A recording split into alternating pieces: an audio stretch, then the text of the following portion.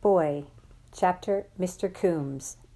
The flush of triumph over the dead mouse was carried forward to the next morning as we all met again to walk to school.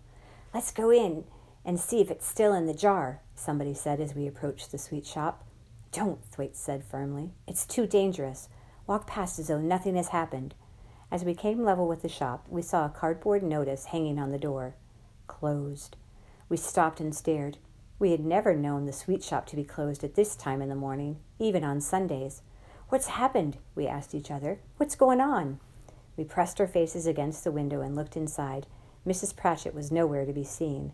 "Look," I cried. "The gobstopper jar is gone. It's not on the shelf. There's a gap where it used to be." "It's on the floor," someone said. "It's smashed to bits, and there's gobstoppers everywhere." "There's the mouse," someone else shouted. We could see it all, the huge glass jar smashed to smithereens with a dead mouse lying in the wreckage and hundreds of many-colored gobstoppers littering the floor. "She got such a shock when she grabbed hold of the mouse that she dropped everything," somebody was saying. "But why didn't she sweep it all up and open the shop?" I asked. Nobody answered me. We turned away and walked toward the school. All of a sudden, we had begun to feel slightly uncomfortable.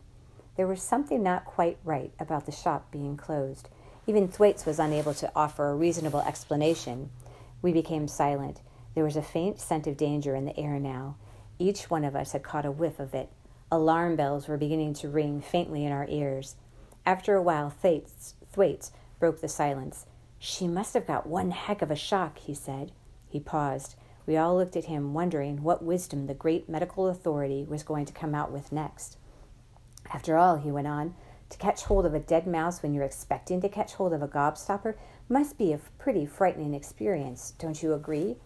Nobody answered him. "Well now," Thwaites went on, "when an old person like Mrs. Pratchett suddenly gets a very big shock, I suppose you know what happens next?" "What?" we said. "What happens?" "You ask my father," Thwaites said. "He'll tell you." "You tell us," we said. "It gives her a heart attack," Thwaites announced. "Her heart stops beating, and she's dead in 5 seconds. For a moment or two, my own heart stopped beating. Thwaites pointed a finger at me and said darkly, "I'm afraid you've killed her." "Me?" I cried. "Why just me?" "It was your idea," he said. "And what's more, you put the mouse in." All of a sudden, I was a murderer. At exactly that point, we heard the school bell ringing in the distance, and we had to gallop the rest of the way so as not to be late for prayers. Prayers were held in the assembly hall. We all perched in rows on wooden benches while the teachers sat up on the platforms in armchairs facing us. The 5 of us scrambled into our places just as the headmaster marched in, followed by the rest of the staff.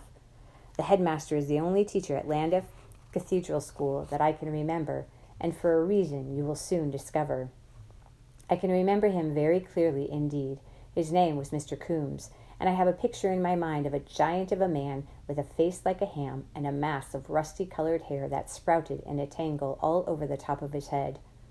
All grown-ups appear as giants to small children, but headmasters and policemen are the biggest giants of all and acquire a marvelously exaggerated stature. It is possible that Mr. Coombs was a perfectly normal being, but in my memory he was a giant, a tweed-suited giant who always wore a black gown over his tweeds and a waistcoat under his jacket. Mr. Coombs now proceeded to mumble through the same old prayers we had every day, but this morning, when the last Amen had been spoken, he did not turn and lead his group rapidly out of the hall as usual. He remained standing before us, and it was clear he had an announcement to make. "The whole school is to go out and line up around the playground immediately," he said. "Leave your books behind, and no talking." Mr. Coombs was looking grim. His hammy pink face was taken on that dangerous scowl which only appeared when he was extremely cross and somebody was for the high jump. I sat there small and frightened among the rows and rows of other boys, and to me, at that moment, the headmaster, with his black gown draped over his shoulders, was like a judge at a murder trial.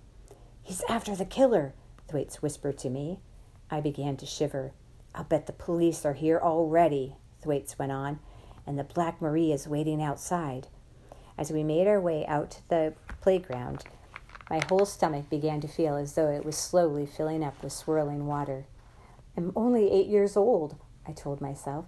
No little boy of 8 has ever murdered anyone. It's not possible. Out in the playground on this warm, cloudy September morning, the deputy headmaster was shouting, "Line up in forms. 6th form over there, 5th form next to them. Spread out, get on with it. Stop talking, all of you."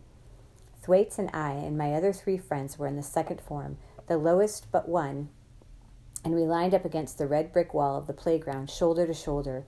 I can remember that when every boy in the school was in his place, the line stretched right round the 4 sides of the playground, about 100 small boys all together, aged between 6 and 12, all of us wearing identical gray shorts and gray blazers and gray stockings and black shoes.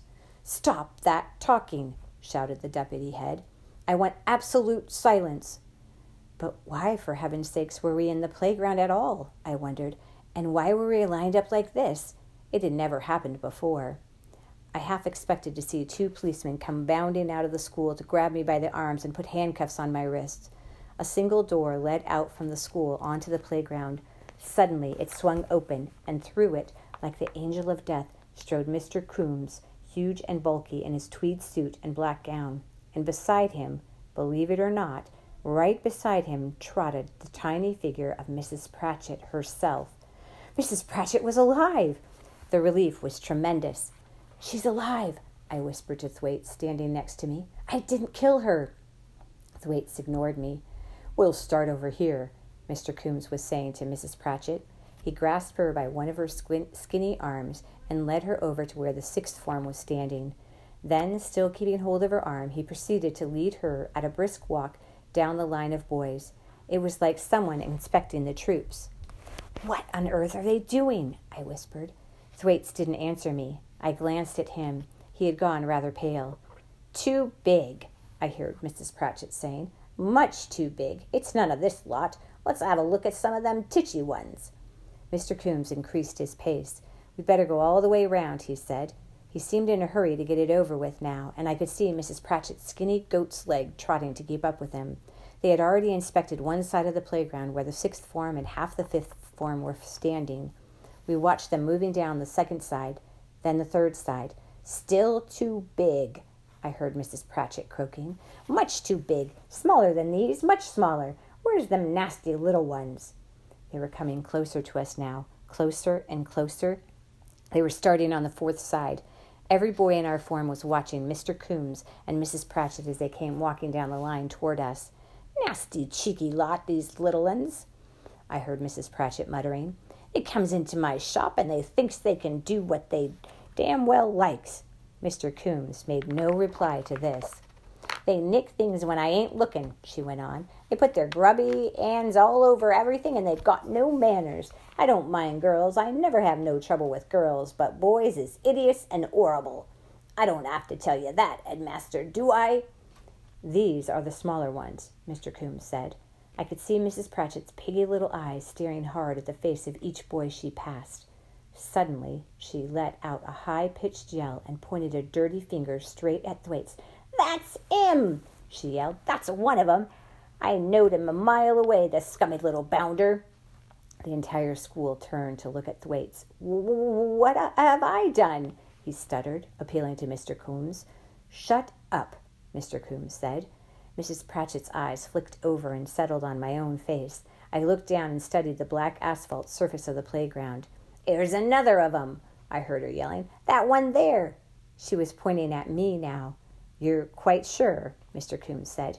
"Course I'm sure," she cried. "I never forgets a face, least of all when it's as sly as that. He's one of them all right. There was 5 altogether. Now where's them other 3? The other 3, as I knew very well, were coming up next. Mrs. Pratchett's face was glimmering with venom as her eyes traveled beyond me down the line. "There they are," she cried out, stabbing the air with her finger. "'Im, and 'im, and 'im. That's the 5 of 'em all right. We don't need to look no farther than this, Headmaster. They're all here, the nasty, dirty little pigs. You've got their names, have you?" "I've got their names, Mrs. Pratchett," Mr. Coombs told her. "I'm much obliged to you." "And I'm much obliged to you, Headmaster," she answered. As Mr. Coombs led her away across the playground, we heard her saying, "Right in the jar of gobstoppers it was, A stinking dead mouse, which I will never forget as long as I live. You have my deepest sympathy, Mr. Coombs was muttering. Talk about shock, she went on, when my fingers caught hold of that nasty, soggin', stinkin' dead mouse. Her voice trailed away as Mr. Coombs led her quickly through the door into the school building.